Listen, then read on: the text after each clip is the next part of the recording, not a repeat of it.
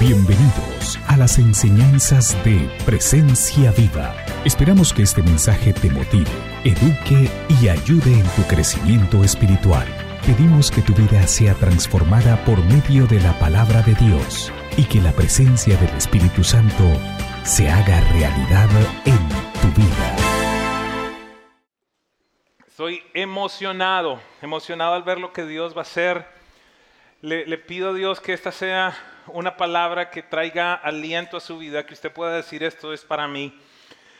Estamos empezando esta serie sobre el Espíritu Santo y las capacidades con las que Él empodera a los creyentes para llevar a cabo la obra del ministerio. Quiero decirte algo: no estás supuesto a vivir la vida sin el poder del Espíritu Santo, porque si no, no habría ninguna diferencia entre los hijos de Dios y el resto de las personas. Le pido a Dios que te empodere por medio de esta serie. ¿Por qué razón? Porque es su promesa. Hoy deseo establecer un fundamento sobre el cual edificaremos esta serie durante las próximas semanas. Y para mí es muy importante que tengamos entendimiento de lo que el Espíritu Santo ha venido a hacer. ¿Por qué razón? Porque estamos, de nuevo, quiero repetir esto y hacer énfasis, estamos supuestos a vivir una vida llena del Espíritu Santo para que se manifieste en tu familia, en tu negocio, en tu trabajo, donde quiera que tú vas. Quiero empezar este día hablándoles de un reto que han tenido los traductores bíblicos. Tenemos la gran bendición de tener literalmente miles de manuscritos de la palabra de Dios de la Biblia. En Israel estaremos visitando los lugares donde se han descubierto los manuscritos más antiguos, y esto nos da la fiabilidad, la confianza de que la palabra de Dios ha sido traducida de manera correcta. Sin embargo, hay un reto que enfrentan los traductores, y es que los idiomas originales, el griego, el hebreo, el arameo, son idiomas extremadamente ricos, abundantes, pudiera decir pintorescos, algo que en algunos momentos la mejor manera de traducir una sola palabra es a través de una imagen, a través de una frase entera. Y debido a eso, pues hay un reto muy grande para traducir la palabra de Dios a nuestro idioma, al español o al inglés. Quiero darle un ejemplo. Muchos de ustedes posiblemente lo han escuchado en algún instante, pero algo tan sencillo como traducir, o como lo que se traduce mejor al español, como la palabra amor, al ir al original, por ejemplo, solo en el Nuevo Testamento, encontramos por lo menos en la Biblia encontramos 4 palabras, pero en el griego encontramos 6 palabras diferentes que en determinado momento, al traducirlas al inglés o al español, se traducen como amor. Espero que me esté comunicando. Por ejemplo, ese instante en el que Pedro se encuentra con ese Jesús resucitado y Jesús le pregunta lo que traducido está como ¿me amas? ¿Me amas? ¿Me amas? En verdad fueron palabras totalmente diferentes, pero se han traducido al español como una sola. Una de esas palabras es la palabra ágape, que significa un amor que es empático, un amor que todo lo da. También hay otra palabra que es la palabra eros, que se traduce como amor, pero este es un amor que es físico, es un amor de las parejas en el matrimonio, un amor erótico, un amor sexual. También está la palabra fileo, que se traduce como amor, pero en el original verdaderamente tiene un contexto de amistad. Hay otra palabra que es storge, que es el amor de Dios, es ese amor que es incondicional para todos nosotros. Y adicional, en el griego encontramos también la palabra filautia y pragma. Son palabras que en el griego tienen manifestaciones, ejemplos de cómo se manifiesta el amor de diferentes maneras, pero que al traducirlas al español, al traducirlas al inglés, se han traducido como amor. ¿Y cuántos saben que no es lo mismo cuando estamos hablando o decir te amo? Si estuviéramos hablando de la esposa en eros, los hombres por la noche que están llegando a su casa y entonces están teniendo en su mente una manifestación de amor que no es el mismo que tienen sus esposas. Alguien dígame algo.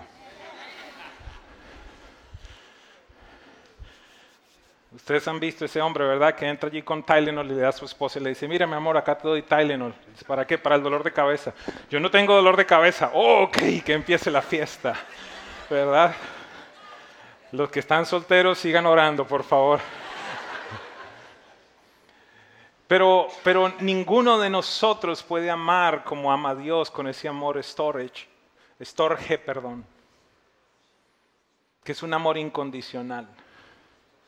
Que es un amor que todo lo da, que entregó a su Hijo. Pero nuevamente tenemos la limitante que todo se traduce como amor.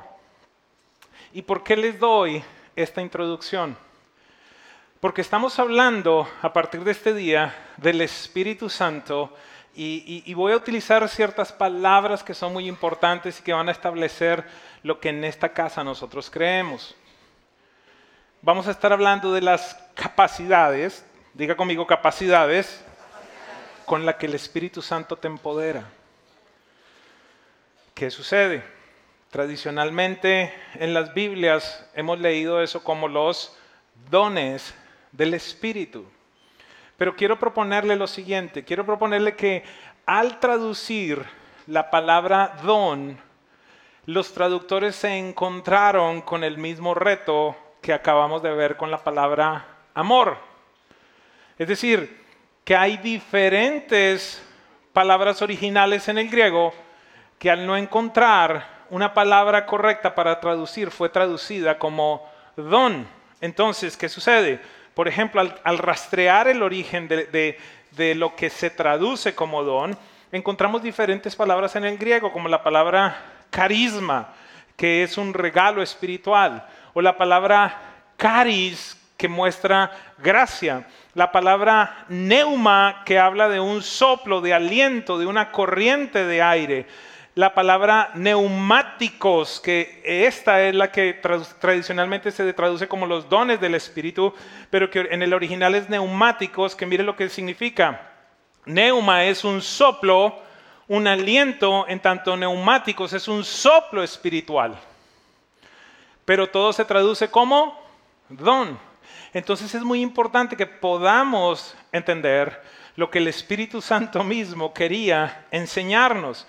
Y hay otra palabra, al regresar a neumáticos, es un soplo espiritual que no es carnal. Es decir, no es un soplo simplemente que tú le das a otra persona, sino que tiene que ver con un soplo del Espíritu. Y la última palabra muy importante, dorea, que tiene que ver con un regalo gratuito de Dios. ¿Qué sucede entonces?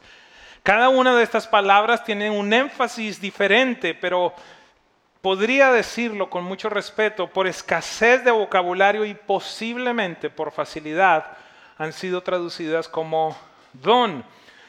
Voy a leer algunos versículos, no voy a entrar en todos, pero por ejemplo, Romanos 11:1 dice, porque anhelo veros para impartirnos algún don espiritual, en el original, algún carisma, a fin de que sean confirmados. Es la misma palabra que encontramos en Romanos 11:29, porque los dones, el carisma y el llamamiento de Dios son irrevocables. Romanos 12:7, si tu carisma es servir a Dios, sírvelo bien, pero si eres maestro, enseña bien. Y empezamos a encontrar entonces diferentes palabras allí. Voy a adelantarme un poquitito más. Primera de Corintios 1:4, siempre doy gracias a Dios por ustedes y por los dones, por los caris inmerecidos que les dio, que ahora pertenecen a Cristo Jesús.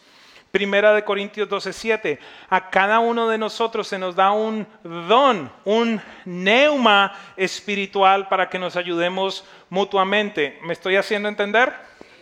¿Cómo está traducido todo? Don.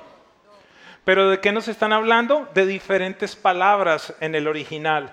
Vamos con otro más. Primera de Corintios 14:1, lo que vamos a estar hablando en el día de hoy. Procurad alcanzar el amor, pero también desead ardientemente los dones, los neumáticos espirituales, los alientos del cielo que provienen del Espíritu, sobre todo que profeticéis. Así que, ¿qué entendemos? Que debido a esta situación en el lenguaje, yo deseo plantearte nuestra posición para que podamos comprender, y le pido al Espíritu Santo que hoy, a través de estas parábolas que tenemos en este lugar, de estos ejemplos, podamos comprender a qué nos referimos cuando hablamos de las capacidades que nos da el Espíritu Santo. El primer punto del que voy a hablar en este día, y escúcheme con atención por favor, es del don de Dios, el regalo que Dios nos da. Pero de nuevo, encontramos en la traducción la palabra don. ¿Me estoy comunicando? Sé que hay mucho griego, mucha cosa medio rara, pero esto va a ser sencillo. Y usted va a ser altamente bendecido y altamente empoderado por medio de esta serie. Aquí vamos. Deseo proponerte para un mejor entendimiento, pero sobre todo para obtener una revelación más veraz, que hay un solo don. ¿Me siguen? Un solo don, no muchos dones. Hay un solo don y es el don de Dios, es decir, el regalo del Espíritu Santo, la persona del Espíritu Santo. No se preocupe, no estoy hablando de blasfemia, esto no es una herejía, simplemente acompáñeme y le voy a demostrar bíblicamente lo que quiero hablar. Hay un solo don y es el Espíritu. Les hablé de la palabra carisma, de la palabra caris, de la palabra neuma, de la palabra neumáticos, pero nos falta una palabra, la palabra dorea. Y quiero que vayamos por un instante a ver si podemos por medio precisamente del Espíritu Santo entender lo que entiendo que Él nos quiere comunicar en este día. Veamos lo que sucede, por ejemplo, Hechos capítulo 8, versículo 20. ¿Qué está sucediendo? Los apóstoles están haciendo milagros, prodigios, están haciendo cosas poderosas. Y de pronto hay un hombre que se dedicaba a la magia, a hacer cosas que llamaban la atención de la gente. Y este hombre identifica que por medio de la imposición de manos de los apóstoles, la gente recibía el don de Dios. ¿Qué recibía? El don de Dios. Se veía que estas personas habían recibido algo que no era natural, porque se empezaban a comportar de una manera diferente y se empezaban a manifestar unas capacidades que antes ellos no tenían. ¿Qué sucede? Que cuando este hombre ve que por medio de la imposición de manos de los apóstoles se le recibe el don de Dios, este hombre dice, dígame con cuánto me tengo que bajar para recibir eso y que yo también, por la imposición de manos, reciba esa capacidad para dar el Espíritu Santo. Y cuando hablo con cuánto me tengo que bajar, significa cuánto vale eso, cuánto es el dinero que yo tengo que dar. Y eso se me parece mucho a lo que algunos predicadores hacen. Perdón. Manda una ofrenda para que entonces suceda esto. Pacta para que suceda aquello. Tengo que decirte algo.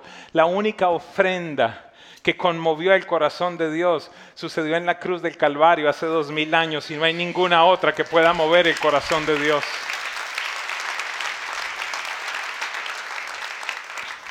Y aquellos que son algo mañosos dicen, si ve, yo no tengo que dar a la iglesia, no le estoy hablando de eso. Ese es otro espíritu que se llama brutonio, que viene acompañado de uno que se llama tacaños. Esos son dos espíritus que toca reprenderlos.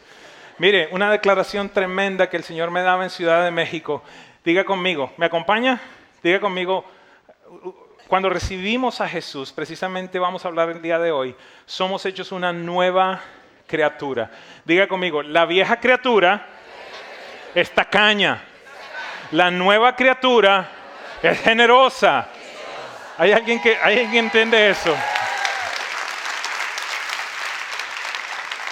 ¿Cuánto disfruto predicar la palabra de Dios? Mire, entonces Simón dice, ¿cuánto dinero tengo que darles para que entonces yo también tenga esa capacidad? Me gusta mucho la respuesta de Pedro. Dice, que tu dinero perezca contigo, contestó Pedro. Ojo, porque intentaste comprar el don de Dios con dinero. Intentaste comprar el dorea de Dios. ¿Me sigue? El don de Dios para tener la capacidad de hacer cosas, lo intentaste comprar con dinero. Dorea. Hechos 2:38, esto es impresionante y esta es la clave para el arrepentimiento, la clave para el avivamiento, perdónenme. La clave para el avivamiento empieza con el arrepentimiento. Hechos 2:38, arrepiéntanse, dice Pedro también, y bautícese cada uno de ustedes en el nombre de Jesucristo para perdón de pecados, contestó Pedro, y recibirán el don del Espíritu Santo, el dorea del Espíritu Santo, el don de Dios, el regalo de Dios. Hechos 10:45, ¿qué está sucediendo aquí? Viene Pedro a predicarle a personas que no son judías. En tanto Pedro está predicando, el Espíritu Santo se manifiesta y todos estos no judíos empiezan a hablar en lenguas. Se genera entonces una discusión y vienen a decirle a Pedro, ¿cómo es posible que tú estés predicándole a los no judíos y no estamos supuestos a hacer eso? Y él empieza a decir, lo que pasa es que tuve una visión, pasó esto, pasó aquello, y aquí les da una explicación. Dice lo siguiente, y todos los creyentes que eran de la circuncisión que habían venido con Pedro, se quedaron asombrados porque el don, el dorea del Espíritu Santo había sido derramado también sobre los gentiles. Espero comunicarme de nuevo, lo estoy preguntando muchas veces porque el Espíritu Santo nos tiene que dar el testimonio de esto.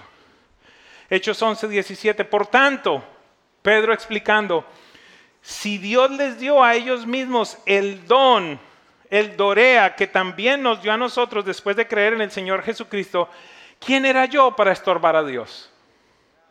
¿Quién era yo? Entonces, esto es lo que quiero plantearles.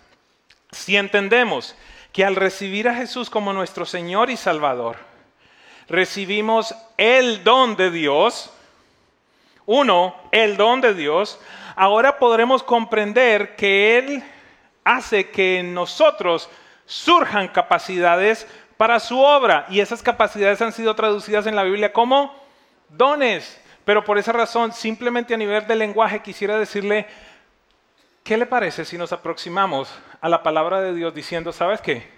Yo ya tengo el don, y el don me capacita.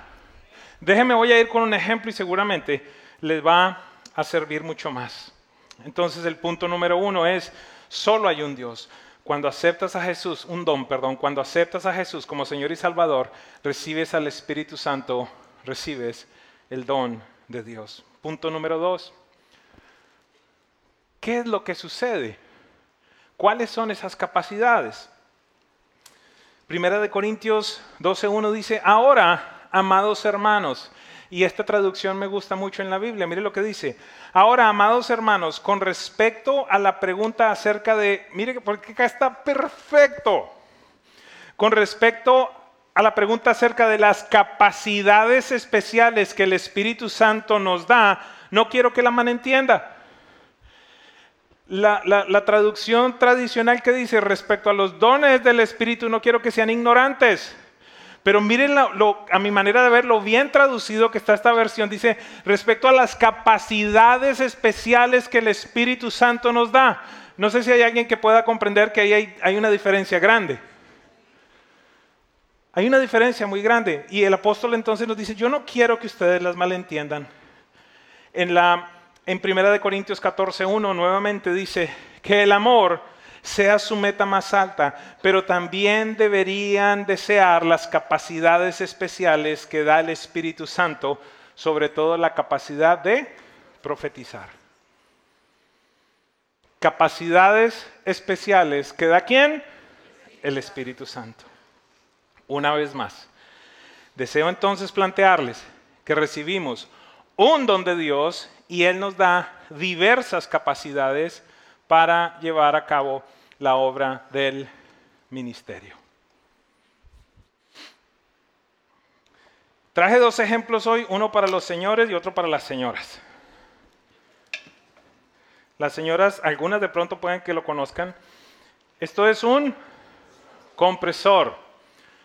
Tiene aire. Y a través de este compresor, por ejemplo, cuando usted va al montallantas, yo no sé si ha ido al montallantas, que en determinado momento le están cambiando sus neumáticos, el señor entonces allí, ¿qué hace? ¿Sí los han visto? ¿Lo ha escuchado por lo menos? Es un compresor. Y el señor en el montallantas, o como usted le diga, utiliza un taladro como este para sacar las tuercas, apretar las tuercas. Es un compresor con una herramienta, pero resulta que por ejemplo, tenemos a una persona que lo que necesita es otro tipo de herramientas. Entonces, con el mismo compresor, entonces ahora va a quitar otro tipo de tuerca. ¿Lo ven? Y entonces tenemos otra persona que pues realmente no quiere nada que ver con las tuercas, sino que el tema de él es pintar. Un compresor, muchas herramientas. Un don de Dios, diversas capacidades. ¡Ah! Revelación.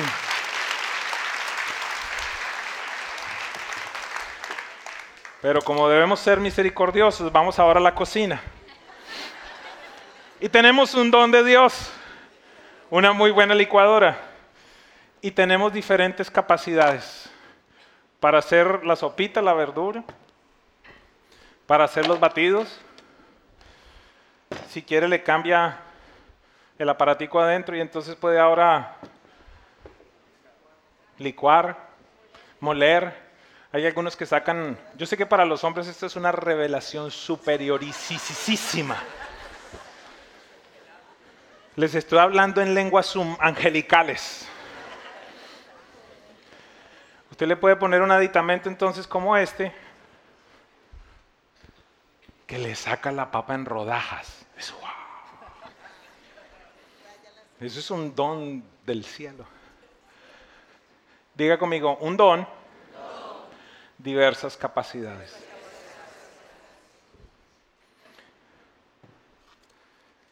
¿Cuál es el gran problema que hemos tenido con las traducciones antiguas? ¿Qué pensamos? Que viene el Espíritu Santo sobre nosotros y a nosotros lo que nos dio fue el taladrito este chiquito. Y yo voy por la vida y enfrento una situación, enfrento una circunstancia en la que no estoy simplemente limando, sino que ahora lo que necesito es sacar un tornillo, una tuerca bien grande. Pero entonces digo, no, es que yo no tengo ese don. ¿Alguien me sigue? Es que a mí Dios no me dio eso. ¿Sabes qué quiero plantearte? Que lo que no tienes es revelación de lo que Dios te ha entregado. ¿Por qué razón te quiero decir esto? Porque ¿cuántos saben que yo no soy el Mesías? Gracias, por favor, grítelo fuerte. ¿Sí? ¿Está claro? Yo soy tan hijo de Dios como tú. La pregunta entonces es, ¿por qué? Según el listado de Corintios y esos 9 capacidades, ¿por qué razón entonces Edwin Castro ha podido operar en las 9?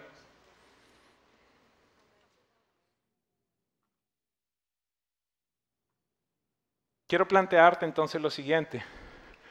Tú recibes el compresor, el don de Dios o la licuadora, perdón, el motor de la licuadora, el don de Dios. Y con él vienen diferentes aditamentos, herramientas que tú estás supuesto a usar según la necesidad que estés enfrentando, porque el Espíritu de Dios da sin medida.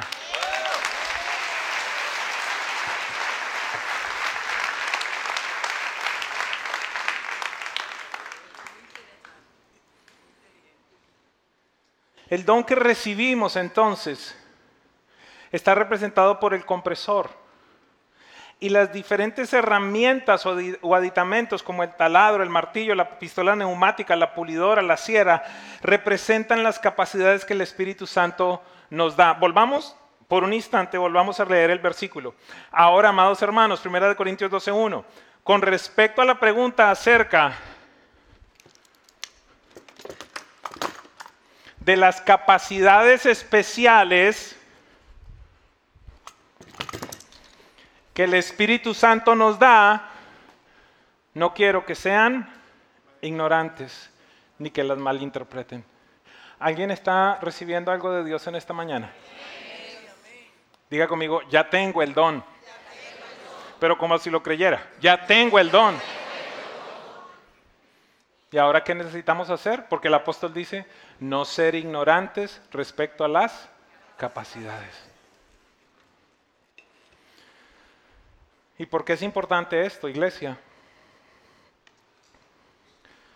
Porque uno de los conceptos incorrectos más grandes que hemos tenido en la iglesia es que este tipo de cosas es para los que tradicionalmente se llaman pastores.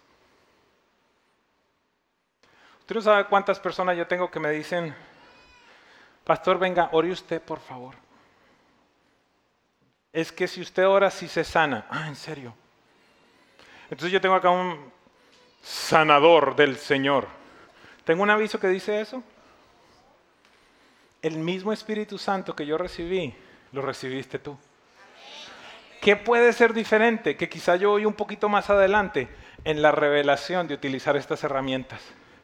Yo tengo acá el honor y el privilegio de tener en medio de nuestra congregación unos hombres que yo los llamo MacGyvers. ¿Se acuerdan de MacGyvers? Usted ahí se va a delatar por la edad. En inglés creo que era MacGyver, ¿verdad? No sé cómo se decía. No sé si se llamaba así el show. En América Latina, MacGyver. Y este hombre tenía la capacidad de hacer una bomba nuclear con una navaja suiza, un pitillo y un inflable, una bomba inflable. Y el tipo hacía todo tipo de cosas. En medio de nosotros hay hombres así. ¿Y qué sucede? Que algunas veces yo lo llamo a mi casa y estoy ahí yo matándome con un cuchillito de... Y viene y me dice, pastor. Y él saca su herramienta. Y yo llevo 4 horas y media haciendo eso. Y él viene en 1 minuto y medio y rompe lo que yo no podía romper. ¿Por qué razón? Porque él tenía una revelación superior a las herramientas que tienen que ser utilizadas.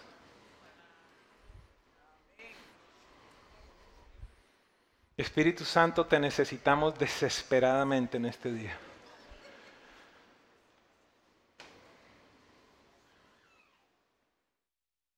Entonces tenemos el problema que hemos pensado. El ministro, el pastor es el que libera. Él es el que profetiza. Él es el que tiene fe. Él es el que puede recibir una palabra de conocimiento. Él es el que puede tener una palabra de sabiduría. Pero yo quiero que esta iglesia grite, pero grite, en serio. Así usted sea de esos introvertidos, el día de hoy nadie lo está viendo introvertido. ¿Está bien? Grite conmigo, ¡yo lo tengo! ¡Ah! Eso es emocionante. ¿Lo hacemos de nuevo? Aproveche. Si tiene rabia con su mujer, lo que sea, de una vez aproveche. Es más, usted piense, yo voy a decir, yo tengo la razón, entonces usted dice, ¡yo lo tengo! ¿Sí? Cuando venían peleando, ¿está bien? 1, 2, 3, ¡yo lo tengo! ¡Wow! Ya tengo el compresor, ya tengo la fuente de poder. Ahora, ¿qué tengo que hacer? Pedirle a Dios. Y es lo que le vamos a pedir durante toda esta serie. Dame la revelación. Porque ¿sabe algo? Esta opresión que se ha venido sintiendo es porque una iglesia que opera en las capacidades del Espíritu Santo se convierte en una iglesia imparable.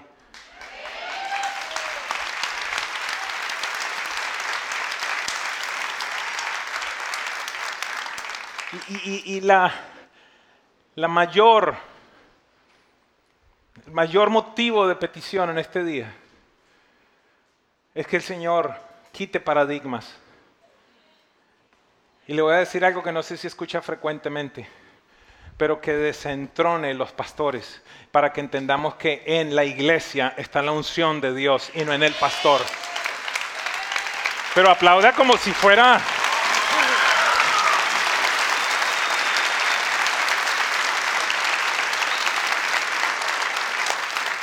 Es que permítame usar esta palabra, esta maldición empezó desde el desierto.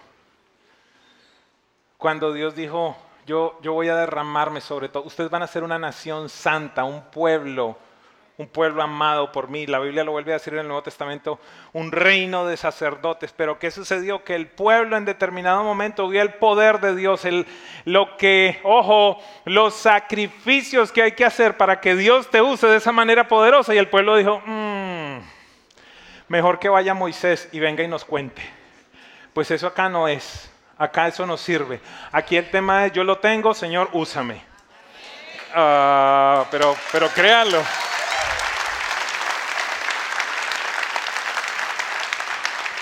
Las capacidades del Espíritu. Entonces, 1 Corintios 12:1, amados hermanos, con respecto acerca de la pregunta sobre las capacidades especiales que el Espíritu Santo nos da, no quiero que lo malentiendan. Una vez más, 1 Corintios 14:1, que el amor sea su meta más alta, pero también deberían desear las capacidades especiales que da el Espíritu, sobre todo la capacidad de profetizar. Entonces, ¿cuál debería ser nuestra parte? Diga conmigo, desearlas. Y yo quisiera saber si hay alguien que desea ser usado por Dios de una manera poderosa.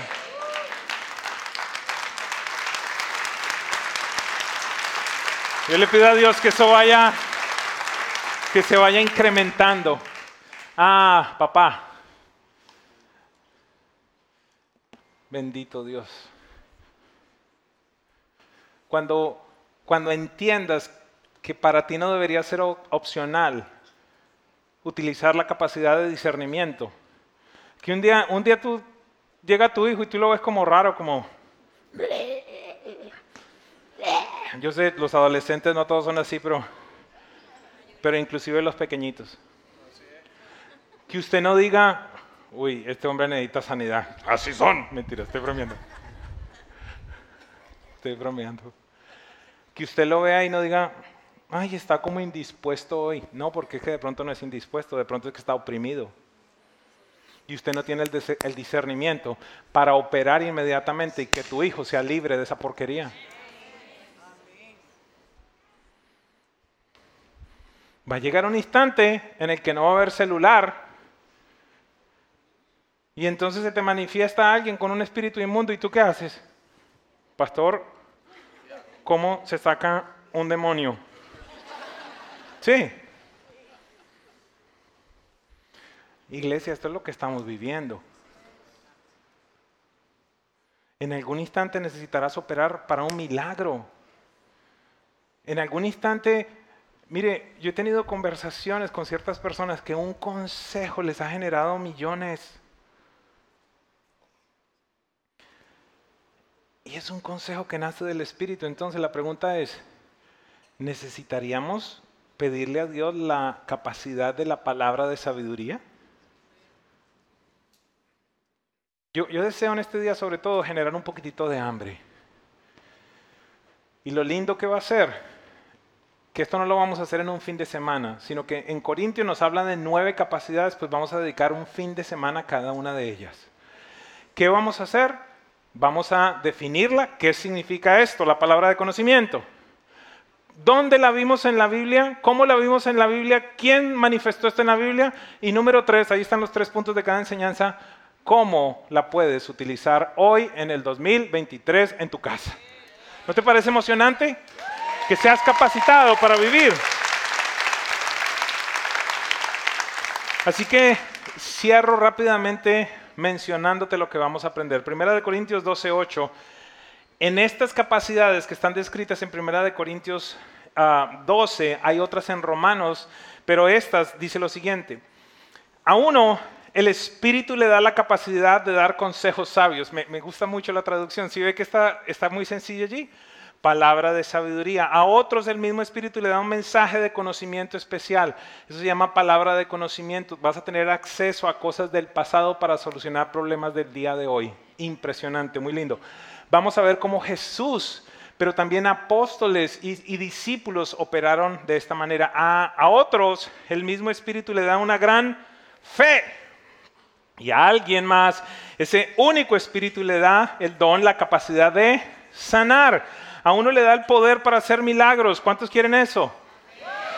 Es hermoso. Mire, el próximo domingo, escúcheme con atención lo que le voy a decir. El próximo domingo va a venir acá un ex paralítico. ¿Habían escuchado esa palabra? ¿Les parece emocionante? Y lo emocionante, aunque es emocionante escuchar y ver, lo más emocionante es cuando tú levantas a esa persona en el nombre de Jesús. ¡Wow! Di conmigo otra vez, ¡yo lo tengo! Pero que no seamos entonces nosotros como Kiko, ¿se acuerda? Y el Chavo, cuando les hablaban que el cerebro lo tenía nuevecito. Vamos a usar esas capacidades que el Espíritu Santo nos da. A uno le da la capacidad de poder para hacer milagros y a otro la capacidad de profetizar. A alguien más le da la capacidad de discernir si un mensaje es del Espíritu de Dios o de otro espíritu, el discernimiento. Todavía a otro se le da la capacidad de hablar en idiomas desconocidos, las lenguas, ¿verdad? Mientras que a otro se le da la capacidad de interpretar, la interpretación de lenguas. Entonces, apunte esto, por favor. Tome nota, por favor, ¿ok? Usualmente no le pido esto, deberían hacerlo. Pero ¿por qué quiero que tome nota en esta área? Para que usted empiece a orar de una vez. Porque respecto a estas 9 capacidades, las vamos a estar agrupando en 3 diferentes secciones y sobre cada una de ellas vamos a enseñar. Entonces, ¿qué nos da el Espíritu de Dios? Capacidades de expresión.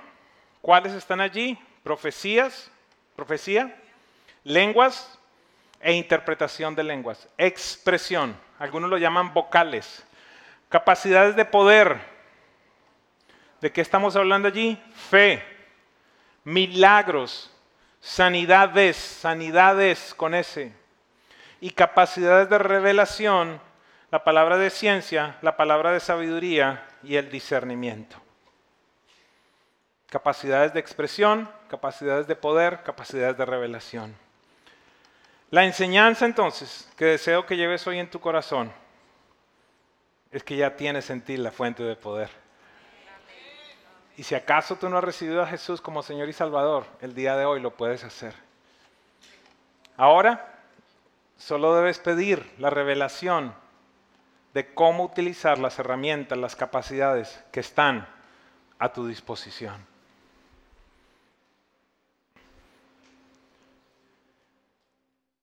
El Espíritu de Dios está en medio de nosotros. Quiere usarte.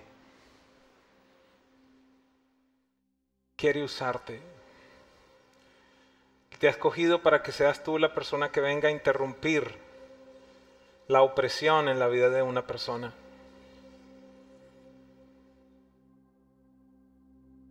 Él quiere usarte para que seas tú la persona que viene a traer esperanza a la vida del desesperanzado. ¿Estarías dispuesto? Quiero ser honesto, es más cómodo venir los domingos simplemente y comer algo más. Pero te estoy invitando, iglesia, a que seas tú, que tengas la capacidad de, permítame usar esta analogía, de preparar ese alimento para alimentar a otros. Al empezar esta serie quiero decirte que el mayor impedimento para que Dios te use a partir de hoy eres tú. Es la imagen propia que tú tienes. Es que en algunos momentos, iglesia, te sentirás ridículo. Porque entras a un lugar, ves a una persona y el Señor te muestra algo, te muestra la condición de su corazón. Y allí empezará entonces una lucha. ¿Pero cómo le voy a decir eso? ¿Qué va a pensar de mí? Y si no es así, voy a hacer el ridículo.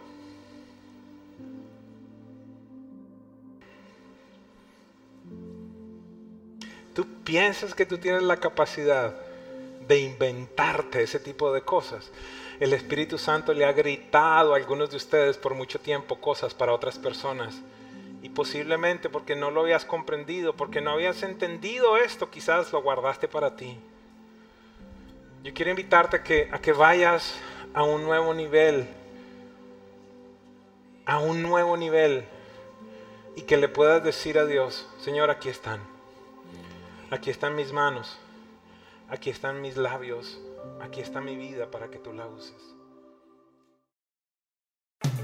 Si este mensaje ha edificado tu vida, escríbenos a info@presenciaviva.com o te invitamos a visitar nuestra página web www.presenciaviva.com. Hasta la próxima.